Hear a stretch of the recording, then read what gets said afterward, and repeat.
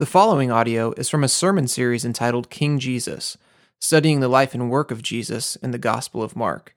For more information about Sacred City Church, please visit sacredcitychurch.com. Hear the word of the Lord from Mark 12, verse 28 through 34. And one of the scribes came up and heard them disputing with one another. And seeing that he had answered them well, asked him, "Which commandment is the most important of all?" Jesus answered, "The most important is, 'Hear, O Israel, the Lord our God, the Lord is one. And you shall love the Lord your God with all your heart and with all your soul and with all your mind and with all your strength. The second is this, you shall love your neighbor as yourself. There is no other commandment greater than these." And the scribe said to him, "You are right, teacher. You have truly said that he is one, and there is no other besides him. And to love him with all the heart, and with all the understanding, and with all the strength, and to love one's neighbor as oneself, is much more than all whole burnt offerings and sacrifices." And when Jesus saw that he had answered wisely, he said to him, "You are not far from the kingdom of God." And after that, no one dared to ask him any more questions. This is the word of the Lord. The text that we're studying this morning is one of Jesus' most famous statements. In most of your Bibles, it's probably called the Great Commandment. Many of us, no doubt, know this commandment by heart, or these commandments by heart. But I wonder how many of us, when this commandment is read, or when we repeat this commandment to our children or to somebody else, I wonder how many of us tremble when we do so. I wonder if we understand how troubling and concerning this verse actually is. Jesus today, after he announces that the greatest two commandments in all the law, he narrows them down, and when he does it, the last verse of our section of scripture here says, "And no one dared ask him any more questions." It has been said that any darn fool can make something complex, but it takes a true genius to make something simple. Jesus was a genius. Over the past few weeks, Jesus has been answering really complex and difficult questions, and he's done so simply. And today's no different. If you read the first 5 books of the Old Testament, which is called the Torah or the Law, there are 613 different laws that Moses wrote to guide the people into living a life lived close to God. This is what a righteous life looks like. This is what a good life looks like. This is what a life lived near to God and as a window into a life lived with God for outsiders. This is what human flourishing looks like. 613 different laws. The first 5 books are called the law of God because in them you find God's rules for living inside his community. Every community in the world is governed by laws, whether written or spoken or just cultural, piece of the cultural pie that they live in. Every culture is organized around rules. Every society has laws to govern its citizens' behavior. In our text today, Jesus takes 613 laws of Moses and he reduces them down to the irreducible 2. He uses Deuteronomy chapter 6, verses 4 and 5. That's where he gets the Lord our God is one. Love the Lord your God with all your heart, soul, mind, and strength. He uses that, and then he combines it with Leviticus 19:18. Okay? These 2 texts out of the first 5 books of the Bible, Jesus combines them together, and he says this, if you keep these 2, you keep the rest. These 2 are the most important. If you keep them, you're going to keep all the other ones. Now, I said that was troubling. Why is that troubling? It's troubling because of its simplicity. Jesus unfolds for us today an ethical code that is not very complex. Love God, love others. Can you imagine for me, just for a minute, Can you imagine what our world would look like today if everyone obeyed these two simple rules? Love God, love other people like you love yourself. What would our world look like? What would our news look like? Our news would be boring, actually. Right? Well, another person helping another person. Right? Do you realize that there's different ideologies out there? Some that just say, obey God and take life. Do you realize there's ideologies out there that say, do what you want to do, live how you want to live? Jesus says, here it is.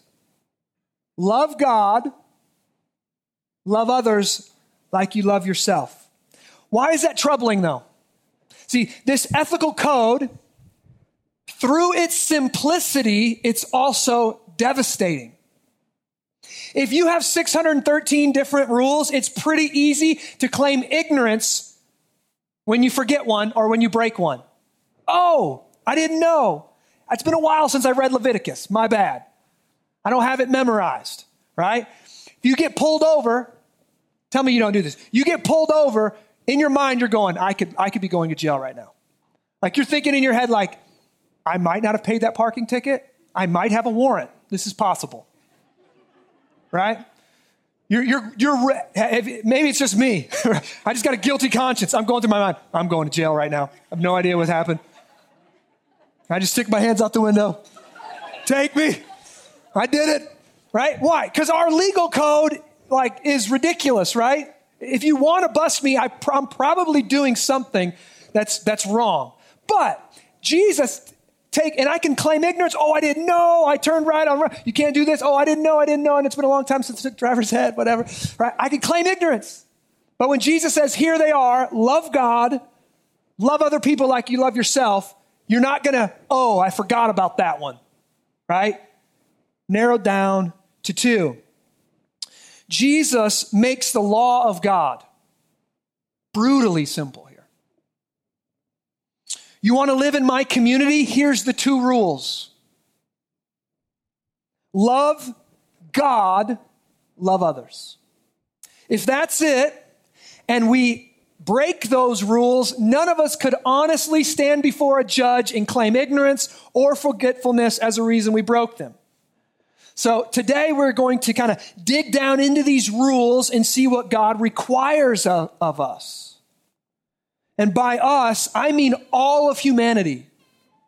If Jesus was who he says he was, the Son of God, then all of humanity is under his rulership. That means all of his laws are universal.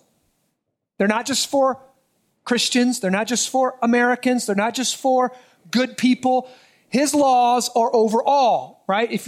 As American citizens, we're governed by our laws. We're not governed by, any other country's laws. But God, because he's supreme, his laws are universal, global laws. Everyone is judged and held accountable to his laws because he is the creator.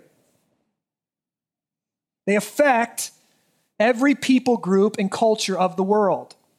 So today we're going to see a couple things. We're going to see, what does God require of the world?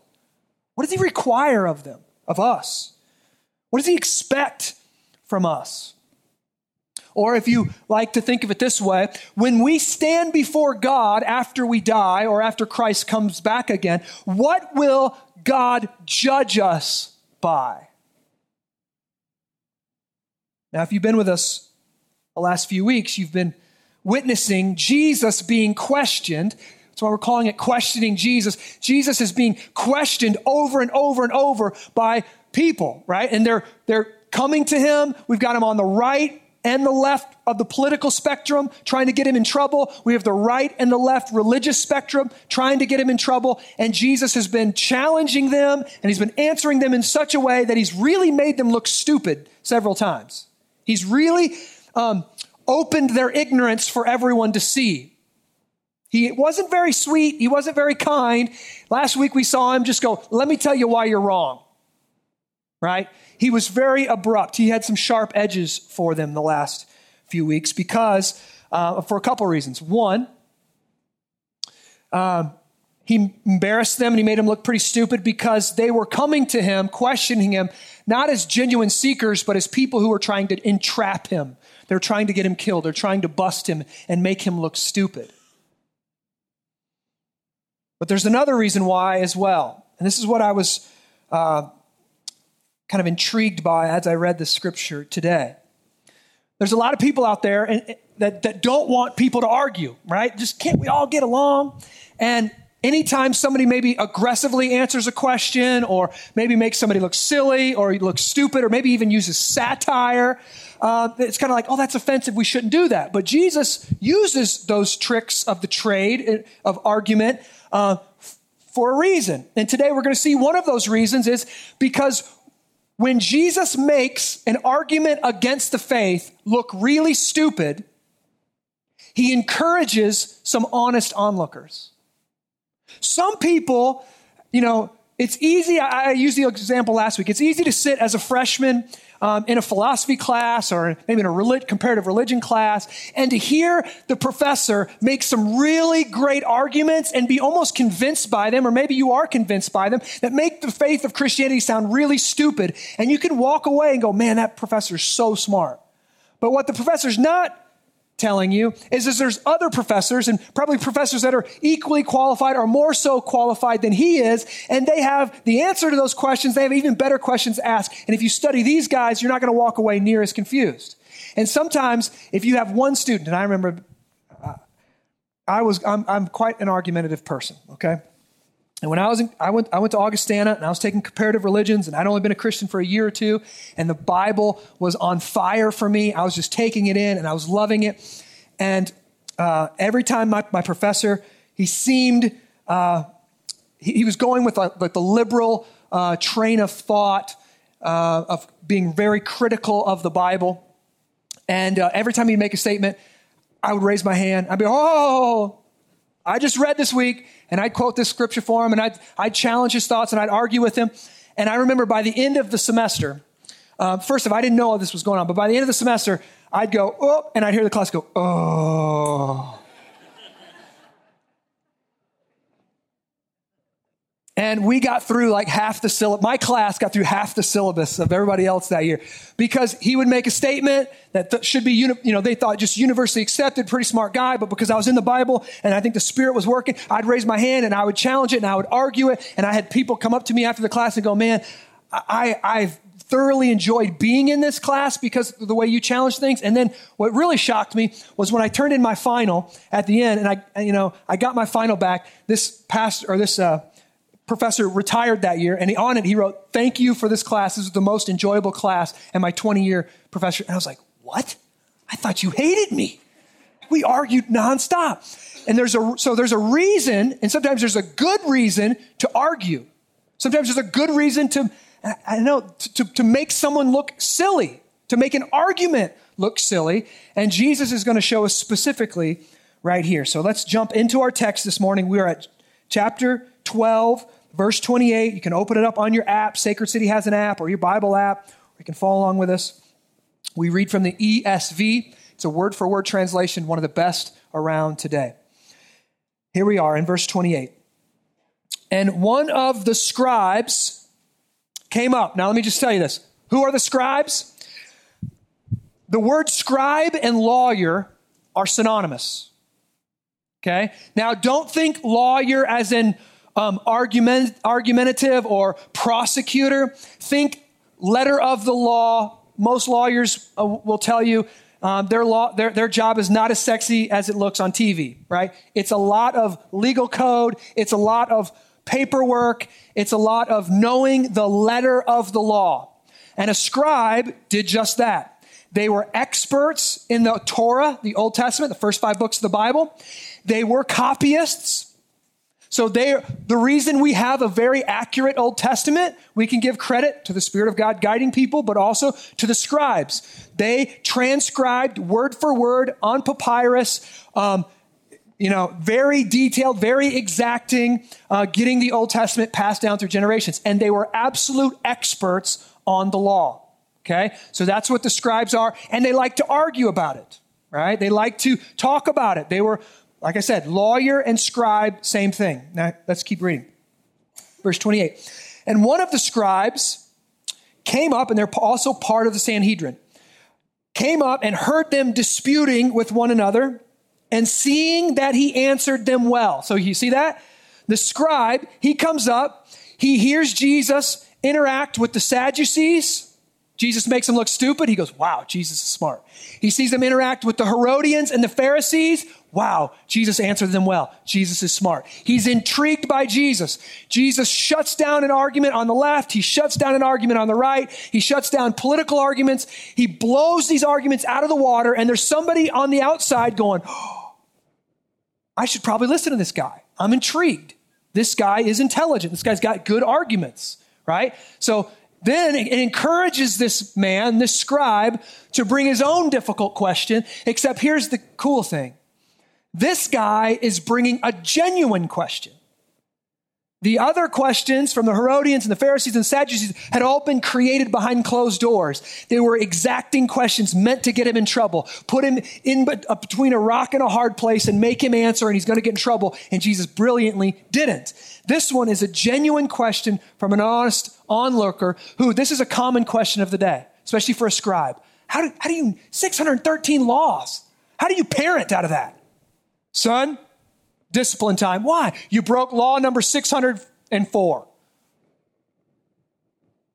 Right? 197, you're guilty of it. We need to talk. It's really difficult. So a lot of people want to narrow this down. Make it simple for me. Get it down. And they used all kind of different ways to make, many of them ended up being kind of like the golden rule, but nobody in the history of the Jewish religion had ever done what Jesus is about to do today. Connect love of God and love of neighbor. So let's keep reading. This man asks him in verse 28, which commandment or which law is the most important of them all? Now, can you imagine going to a lawyer today? Hey, an American lawyer, which law is the most important? It's difficult, right? It's a difficult question. This is a difficult question for Jesus as well. Verse 29. Here we go. Jesus answered him.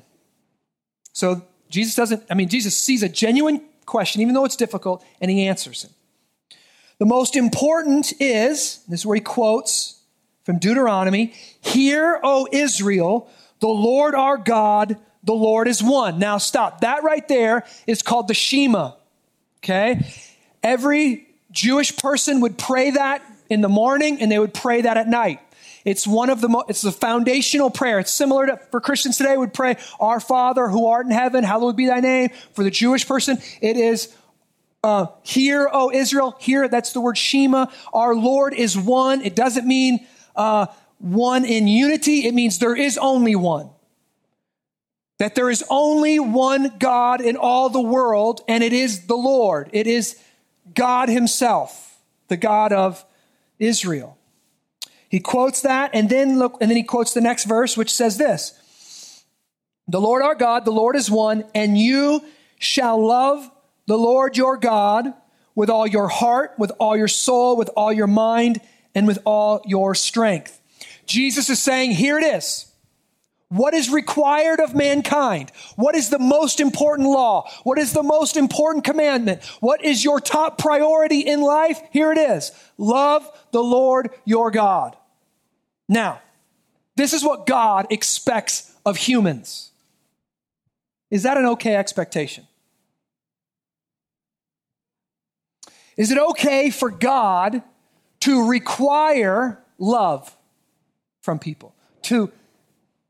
I use this word cautiously, to demand love from people. There's places in the Bible that say God is a jealous God, that he wants our love to be for him and for him alone above everything else in life. This has led many people including people like Oprah, to turn away from God and say, jealousy is petty. God is petty. He's insecure. I don't want a God who's jealous.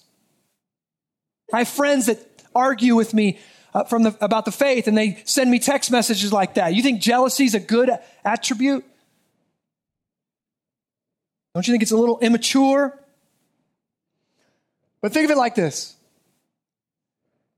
God existed before anything else. That's what the Shema means. Hear Israel, hear people, God is one. There's only one God. One God. He is the only God. It means he's the only real God. We capital G God, right? And God exists in what theologians call a Trinity. Okay, you're not going to find that word in the Bible. It's how we describe what the Bible teaches us. That there is one God, but he exists in three different essences. The Father, the Son, and the Holy Spirit. Now, this is interesting. And I got to do some pre-work here. We're going to dig down in this. We got to do some work because in Christianity is the only religion in the world that has this. Listen, a unified community as God. No other religion on the face of the planet has ever had and currently has a unified community as God. Now, why is that important? That makes us really unique because God is in himself a unified community. That means, let me just build something out for you. God is in himself already infinitely, eternally happy.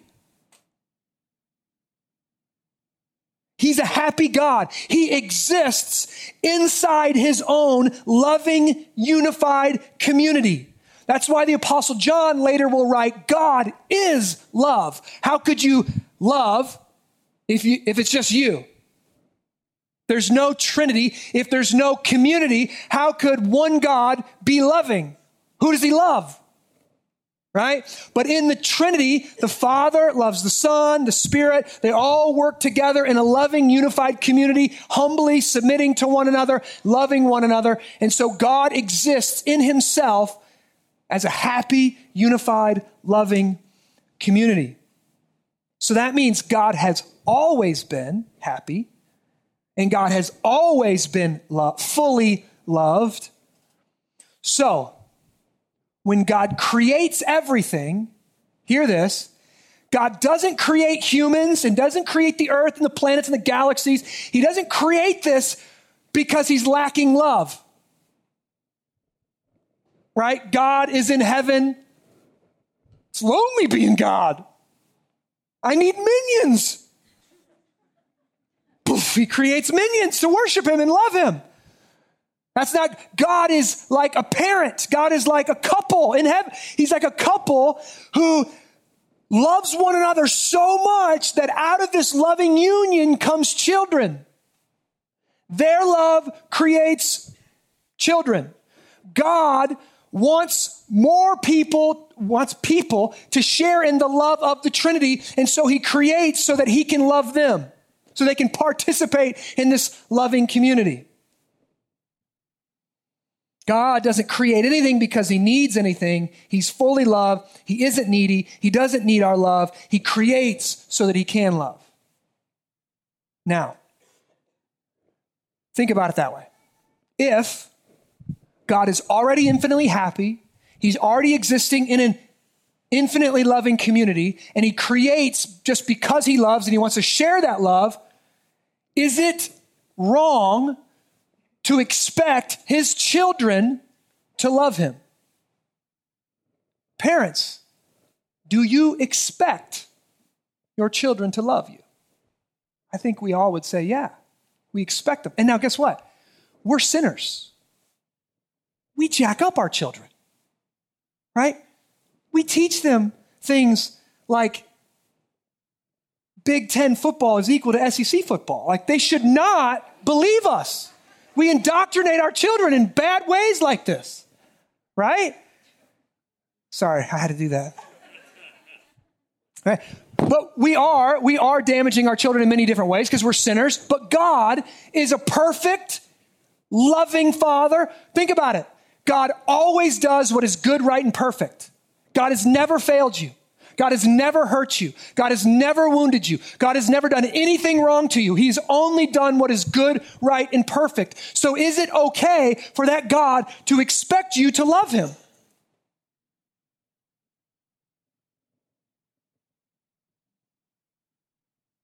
Don't we believe that love should be reciprocal?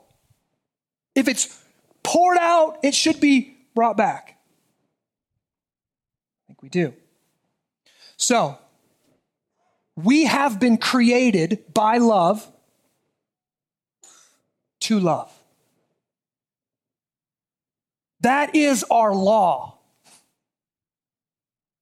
That's why we were made. That's what we're made. That's what are humans for? To love God and to love others. That's what we're for. Why do we build cities? Why do we invent things? To love God and to love others. That's why we do it. What are you doing? What is your occupation in life? Does it serve that purpose to love God and to love others? This is human flourishing. This is what God expects from us, and this is what we will be judged by at the great white throne judgment. Did we love? Now, what does that mean? Because that should cause all of us to ask some questions like, okay, well, what does that mean? Did I love? Like, what does that look like? Love with what? Love how much? It's even, how do I love God that I haven't seen? That's kind of a difficult question. And look what Jesus says. How are you to love God? How much? With what? Look at verse 29. And you shall love, and that word is agapeo. It's the type of love that's one way from God. We're to love God like that, the way he loves us, with what? Oh Lord, you should probably circle that word. All your heart, all your soul, all your mind, and all your strength. Now, what's interesting here is Jesus takes that Shema from Deuteronomy and he adds a word to it. In Deuteronomy, it says, love the Lord your God with all your heart, with all your soul, and with all your strength. And Jesus kind of sneaks another word in there. He sneaks the word mind, intellect, consciousness. And I want to do really quick words here because I think there's a lot of importance. You could study this for your whole life. I would encourage you, if you want to do a good study on it, check it out. It's the most important thing we could study, honestly.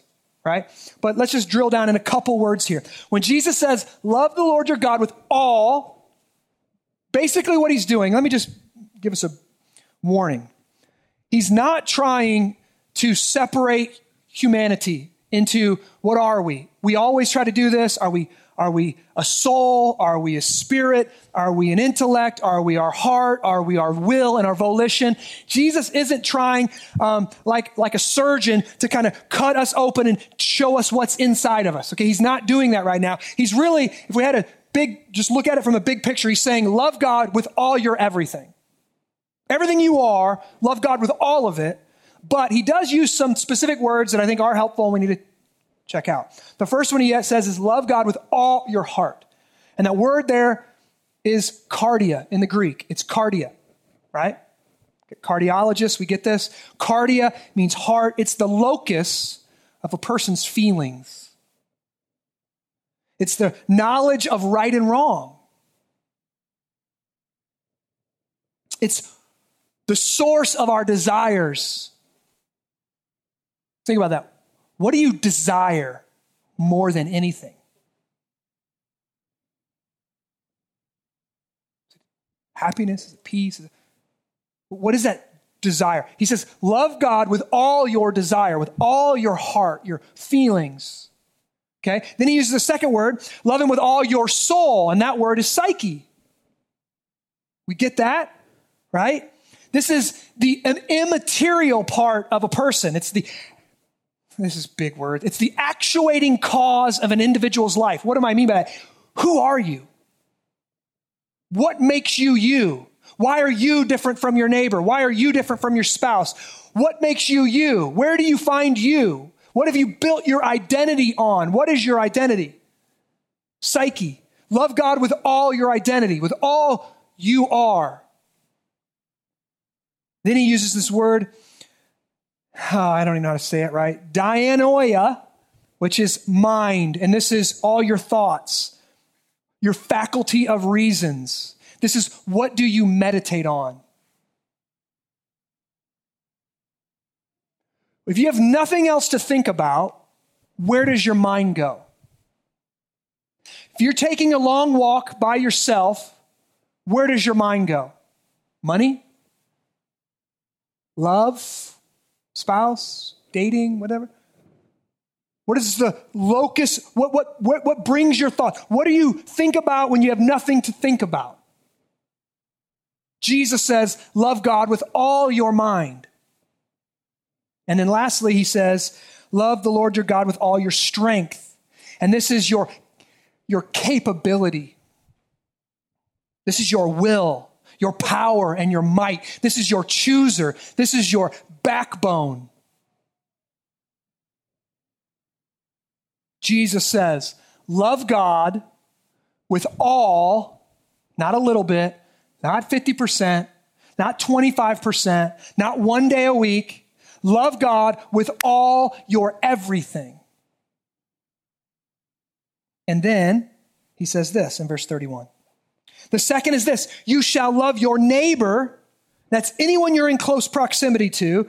You love your neighbor as yourself. There is no other commandment greater than these. And now what Jesus has uniquely done for the first time ever was he combined love for God and love for man.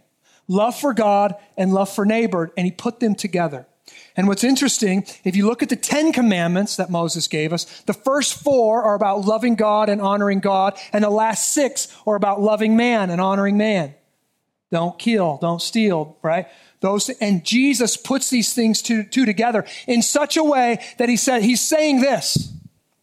Loving God is not some ethereal thing you do. It's not like, I love God. Just this emotive thing. But love for God looks like love for neighbor when you encounter neighbor. Love for God looks like love for spouse when you encounter your spouse. Love for God looks like love for enemy when you encounter enemies. Do you hear this? This is very pragmatic. It's so easy for us to think that love is just, feelings. You know what? I'm kind of into God. Yeah, I love him. I love my bro up there, right? Big guy upstairs. Love him. Love ya, right? But then when I encounter a neighbor, I can be bitter, I can be resentful, I can be mean, and I can say, well, but I love God. Man, if that person loved God, I'd probably like them a little bit more too. Right? No. Jesus is saying this is pragmatic. Love for God looks like love for neighbor. Love for God looks like love for the weak, love for the least of these. This is why it's so confusing when someone says, I love God, and then demeans women. That's confusing because your love for God should change the way you relate to women or demeans men. Your love for God should change the way you relate to authorities, should change the way you relate to leaders. Your love for God, I love God, and then you walk by a poor person or a homeless person and you mock them or you look away from them. Jesus is saying your love for God hasn't gone deep enough. Your love for God should compel you and motivate you to love others. He's connecting these two in a painful way, in a simple way that's devastating. Should be devastating. And look at verse 34. The scribe, we'll say 32. And the scribe said to him, wow, this lawyer, what's the most important law? Jesus nails it in the moment, spontaneously, brilliantly, and the scribe goes, yeah, you're right, teacher.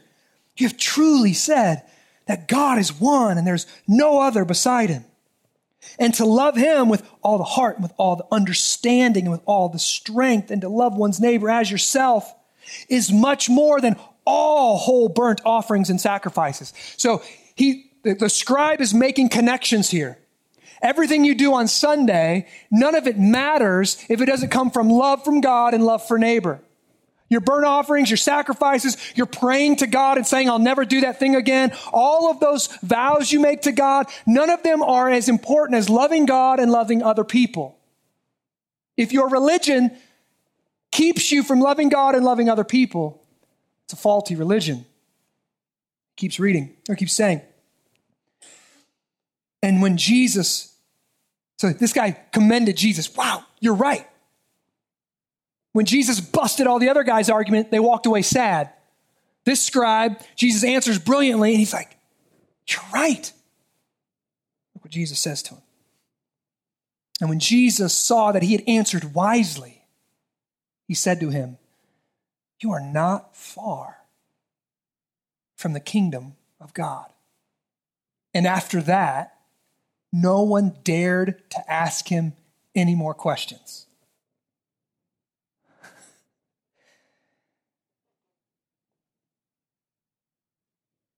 Why did this answer stop people in their tracks?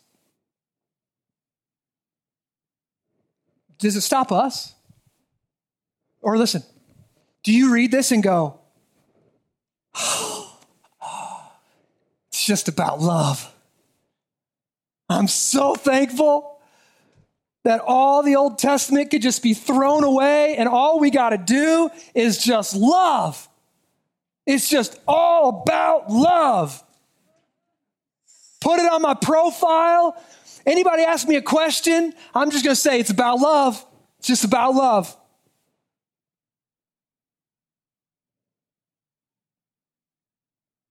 Or does this answer, does it bring any trepidation to your heart? Does it concern you? Does it move you? If it doesn't, if we go, whew, so glad we're just about love, then you don't understand how controversial, how cutting, how concerning this statement of Jesus really is. Now, why? Why should this concern us? This is why it should concern us. Jesus' answer over 2,000 years ago cuts against the grain of the two prominent ways human beings relate to God. First, we have what I'll just call the moralist. Now, when I use labels like that, what usually happens is everybody goes, oh, those people. But nobody walks around going, I'm a moralist, buys the t-shirt. But the way we relate to people and the way we relate to others can be in a moralistic way. How do you know if you relate in a moralistic way? Moralists, they might not say this, but they relate to God and to people according to the rules.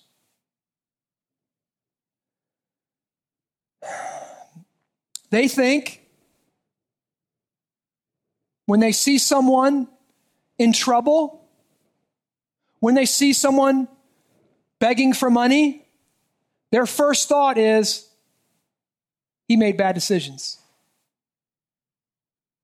That person probably didn't obey the rules. He's probably addicted to something.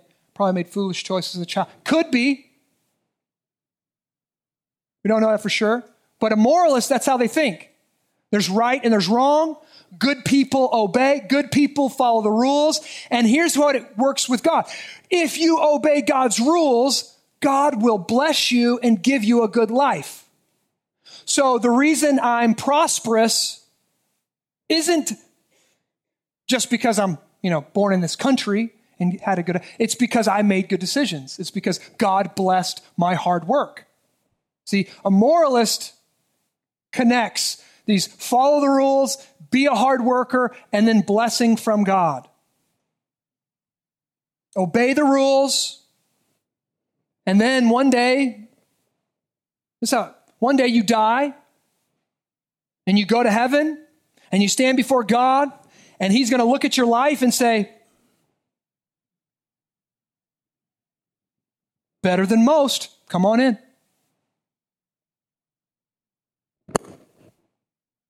What the heck? Literally, fly landed on me. God.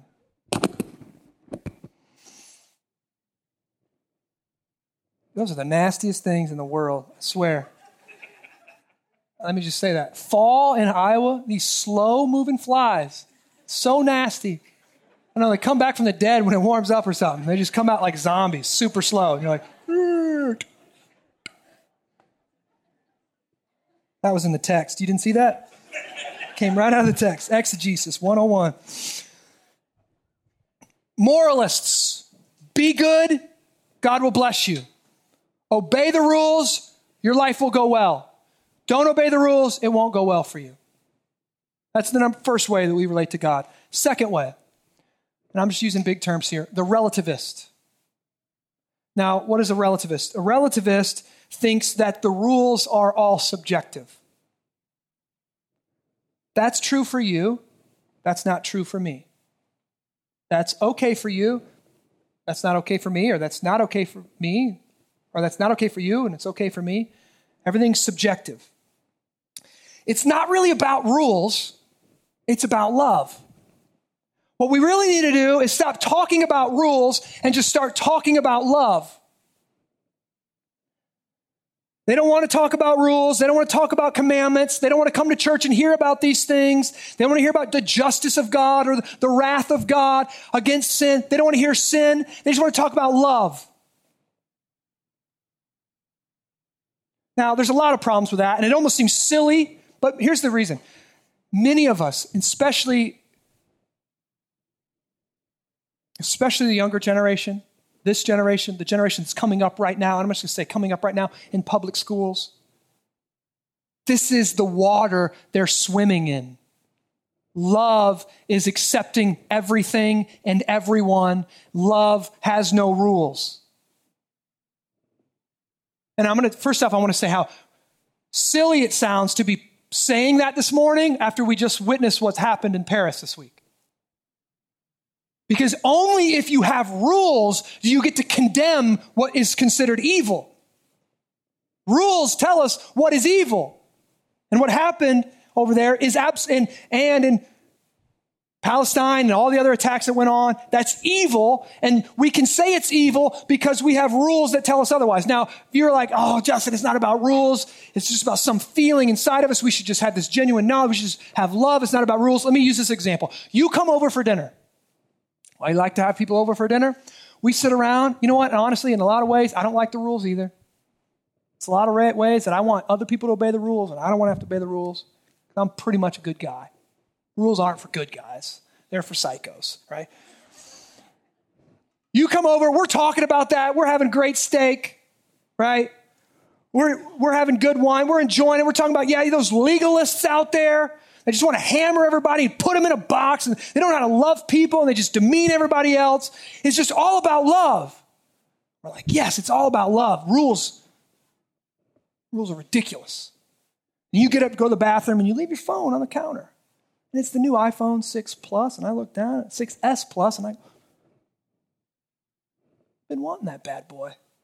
I put it in my pocket, and you leave. You forget about it. You get home, you find out, where'd my phone go? What happened to my phone?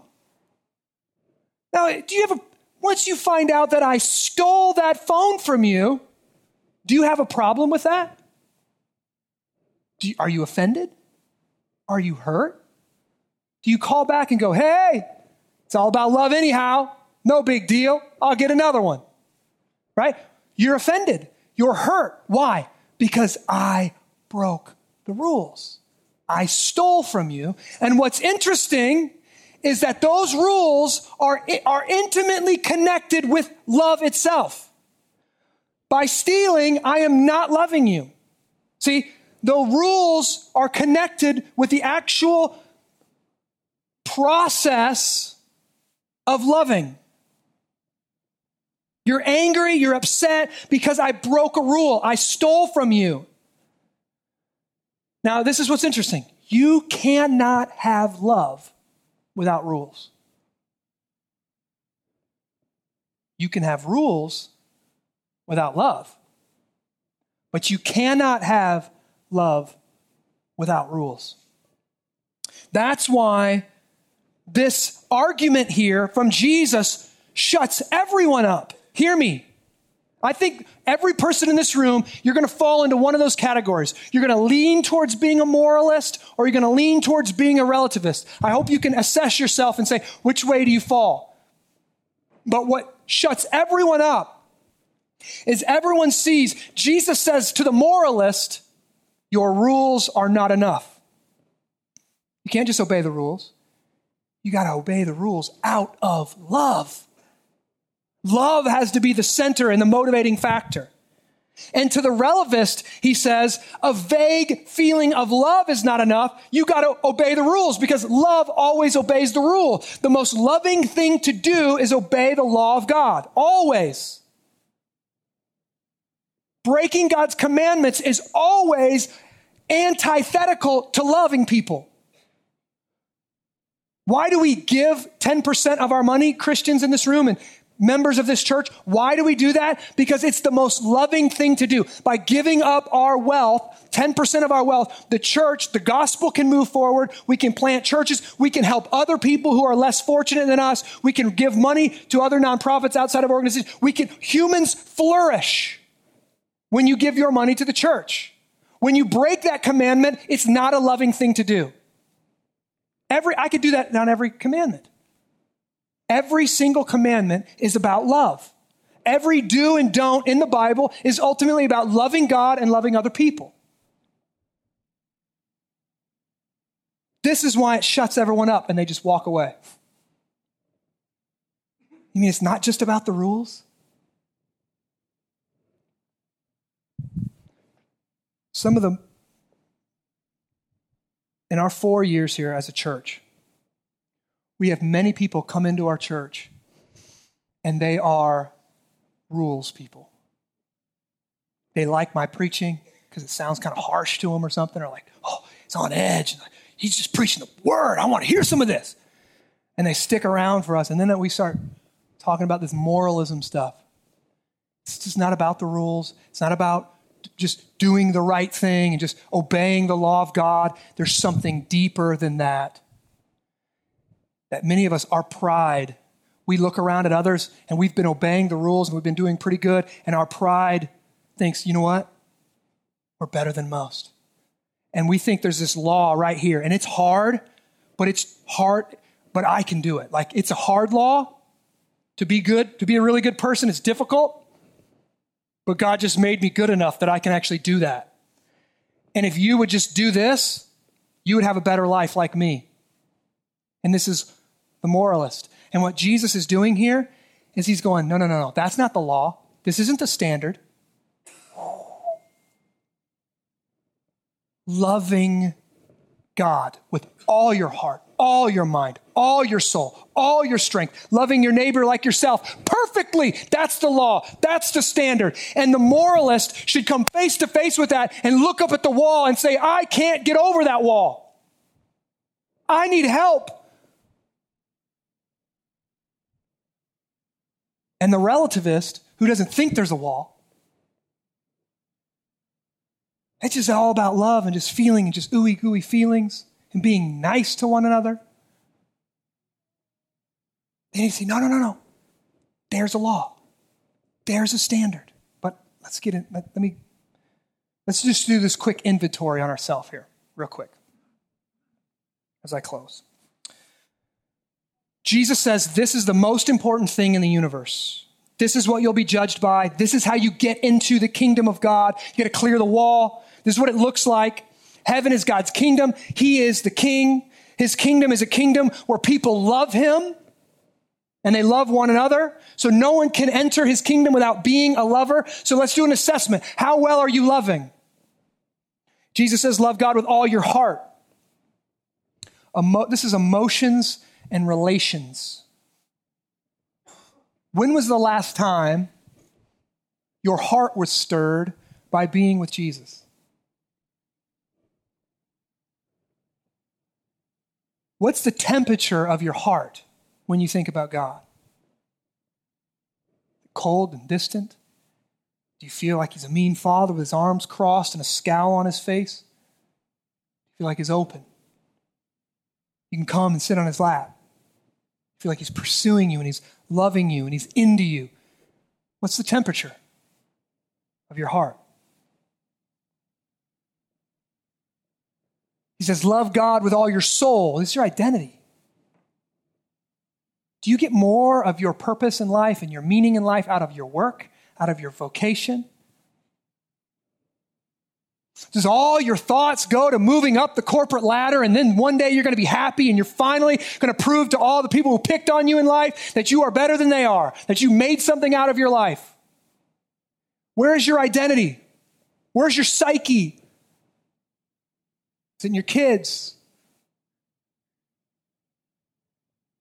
Moms, don't take a 15-year hiatus from your relationship with God because you've got your kids and you can find all your meaning and purpose in them. And then as soon as they get on their way out of school, your identity implodes. And you've got to do this whole new, you got to go find out who God is again and find out who you are again because you spent 18 years putting your identity and building your identity on these little kids. Jesus says, love God with all your soul, all your identity. He says, love God with all your mind. If I was honest, I think the current climate of our church, not just this church, but like the church, Big C church, they don't know how to love God with their mind. We want to come to church and we want to feel a warm fuzzy and we want to feel connected to God, but we don't want to do the hard intellectual work of loving God. Not only this, parents, loving God with all your mind. Do you think about that when you're discipling your children? I don't have time to go into it. This is one of many places where we can build out a whole theology of Christian education for our children. Jesus says, love God with all your mind. And we want to say, well, that means Sunday morning, I'm going to give them a good lesson over devotions over there. Or we're going to read a little Bible story at night. That's not loving God with all your mind. Loving God with all your mind means every single thing you learn in the universe, every book you read, every subject you take, you work it back in how it relates to God. Can I tell you this? That the public school system, it's a faulty system. It's a failed system because it doesn't believe in God. You can't teach anything without God as the source. Math doesn't work unless there's a God of order in the universe. Math doesn't work. From accidents and chaos and poof, there it comes. Math has no meaning outside of a creator who makes it work. Physics, biology, none of it works. What does the public school system want to do? It worked 50 years ago because they hijacked Christianity beliefs, common values that we share in a creator, in order, in even values. They hijack that and they try to teach it from the middle. Everybody believes in that. Let's just teach it from the middle here. We're going to start at this point. We're going to teach biology. We're going to teach math. We're not going to show it how it connects back to the creator. You can't do it. Now, does that mean, am I saying that all Christian parents cannot send their kids to public school? Absolutely not. That's not what I'm saying. What I'm saying is, if you choose or forced to send your kids to public school, your work is cut out for you. That means you're going to have to be understanding what they're being taught. You're going to be preemptively teaching them the history of the world. You're going to be preemptively teaching them creation. You have to be preemptively teaching them how everything comes back to God. You're going to be doing all that. Then you're going to have to be going on the backside of it and correcting all the garbage that they're learning. You're going to be doing all of that. It's very difficult. I almost think it's impossible. I almost think it's impossible. When you look at God's commandments, how to raise up our children in the way that they should go, how we should use all of our mind to worship God, I almost think it's impossible to do that. Now, is it a requirement? Is it mandatory? Absolutely not. It's grace. It's grace. But Jesus here says, love God with all your mind. When I'm studying physics, I want to be blown away that God did this. He built the world like this. These laws are true and real and constant because he is true and real and constant. Man, I could go off on that. I did go off on that. Whoop, there we go. And then lastly, Jesus says, love God with all your strength. Relativists. God is love, and the Son of God says, love takes all your effort. Love takes all your strength.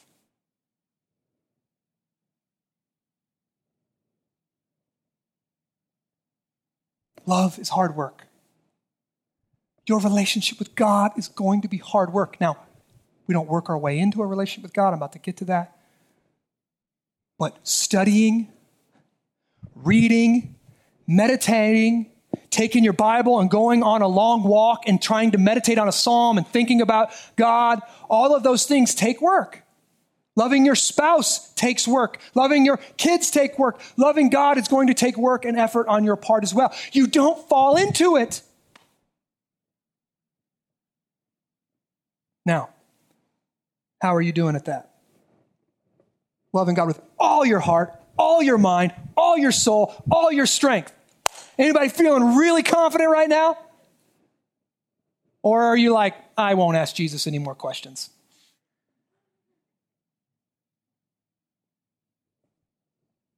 Can you honestly say that you are good at loving God with all your everything? See, the moralists among us, we have a problem. Sometimes we obey God, but we don't do it out of love. We might even obey God grudgingly with white-knuckled obedience. You can tell we don't like forgiving people when they hurt us. We don't like loving people who are different from us. We don't like loving those who are poor and weak among us. But then the relativists have a problem too. Jesus says that love takes work, takes effort.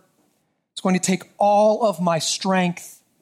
Love is not something we fall into. It takes hard work. That means loving God is going to take work, reading, listening, thinking, feeling, and committing. And loving others is going to take every ounce of effort that you have. Love is not easy. And if you think love is easy, then you've got a cheap version of love. What did Jesus mean then when he told this man, you're not far from the kingdom? You're not far from the kingdom. I pray this is where we are right now. This scribe understood that nothing but perfect love for God and obedience to the law could get him into God's kingdom. The only way to get past this law, this huge wall, is perfect love to God and perfect love to others. That's the first step for all of us. You have to see the wall. You have to admit that there's a giant wall that you've got to scale, perfect love for God and perfect love for others if you want to get into his kingdom. God's law is higher than any of us could ever achieve. Love God with everything all the time.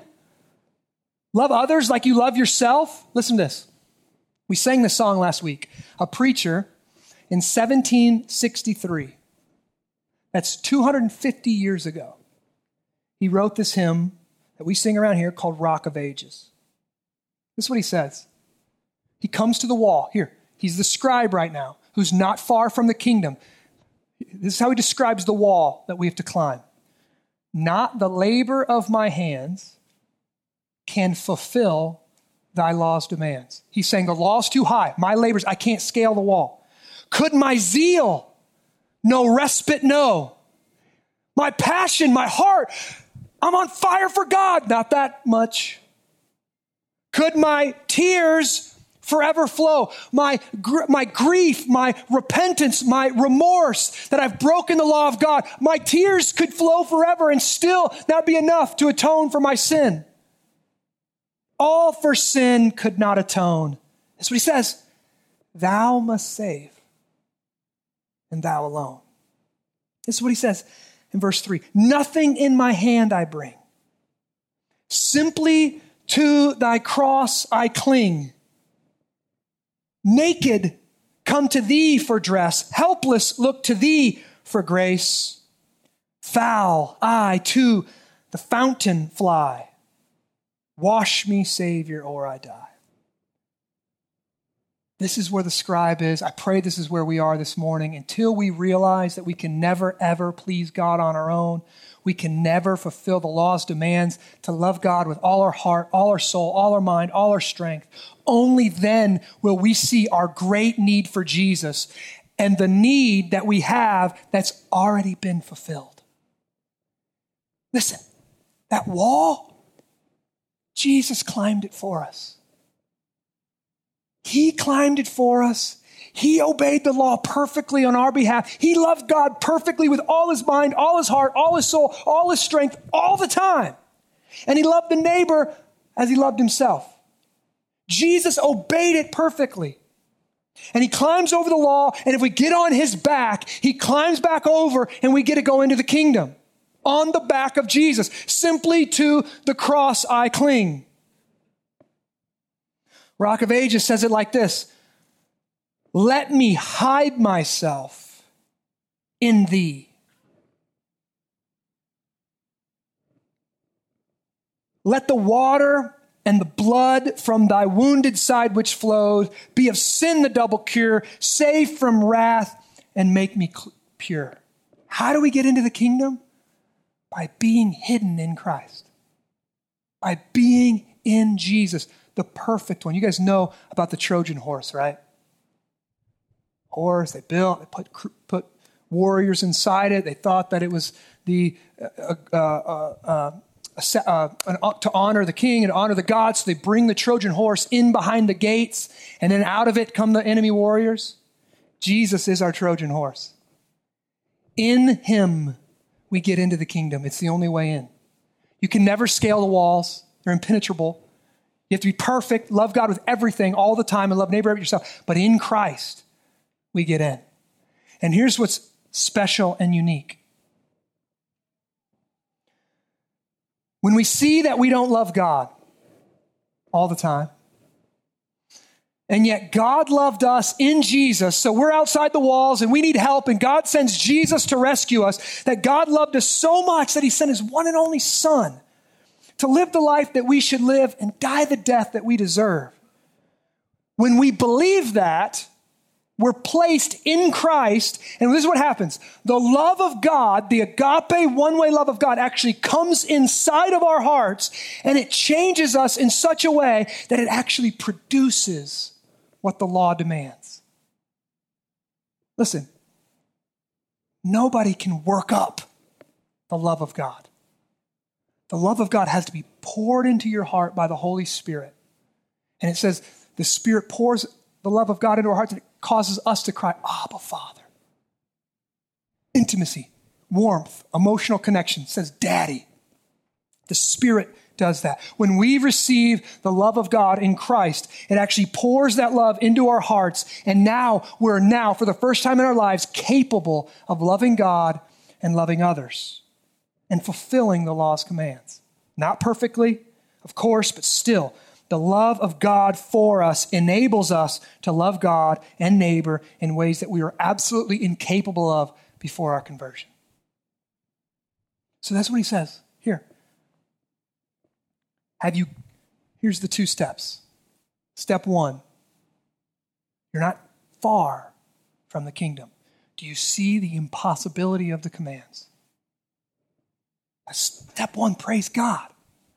Step two, will you believe in Christ, who fulfilled all the law's commands for you in your place? Will you? God of love loved you so much to send his one and only Son to give you that love so that you can love him and love others with it. What he commands, he gives. What he gives, he commands. Let me pray. Father, we thank you for being a God of love. Not theoretically, painfully, practically, pragmatically. You loved us. Jesus, you loved the Father with all your strength. We see that on the cross. We see that on the cross where you're forgiving enemies, where you're enduring the worst humanity has to offer, beating, shaming, murder, blasphemy. You are enduring it because you love us and you love the Father. We thank you for that. I pray through the power of the Holy Spirit that you would regenerate us. You would give us new hearts. Cause us, those in this room who have never been born again, cause them to be born again right now. Give them the faith to believe, and that we would respond and we would love the only God, the one God who's shown his love for us by sending his one and only Son. And as the believers who've been baptized this morning come down to partake in communion, that we would be reminded how much you love us, how far your strength took you, that you were broken. Your body was split open, that the bread, that our God was broken like the bread is broken, and that your blood was spilled as the wine and the grape juice fill the cups this morning, that we would take those thankfully, gratefully, and we would be eating and drinking the love of Christ this morning. And you would go with us as we love you and love neighbor throughout our week. I pray all this for your glory and our joy. In Jesus' name, amen.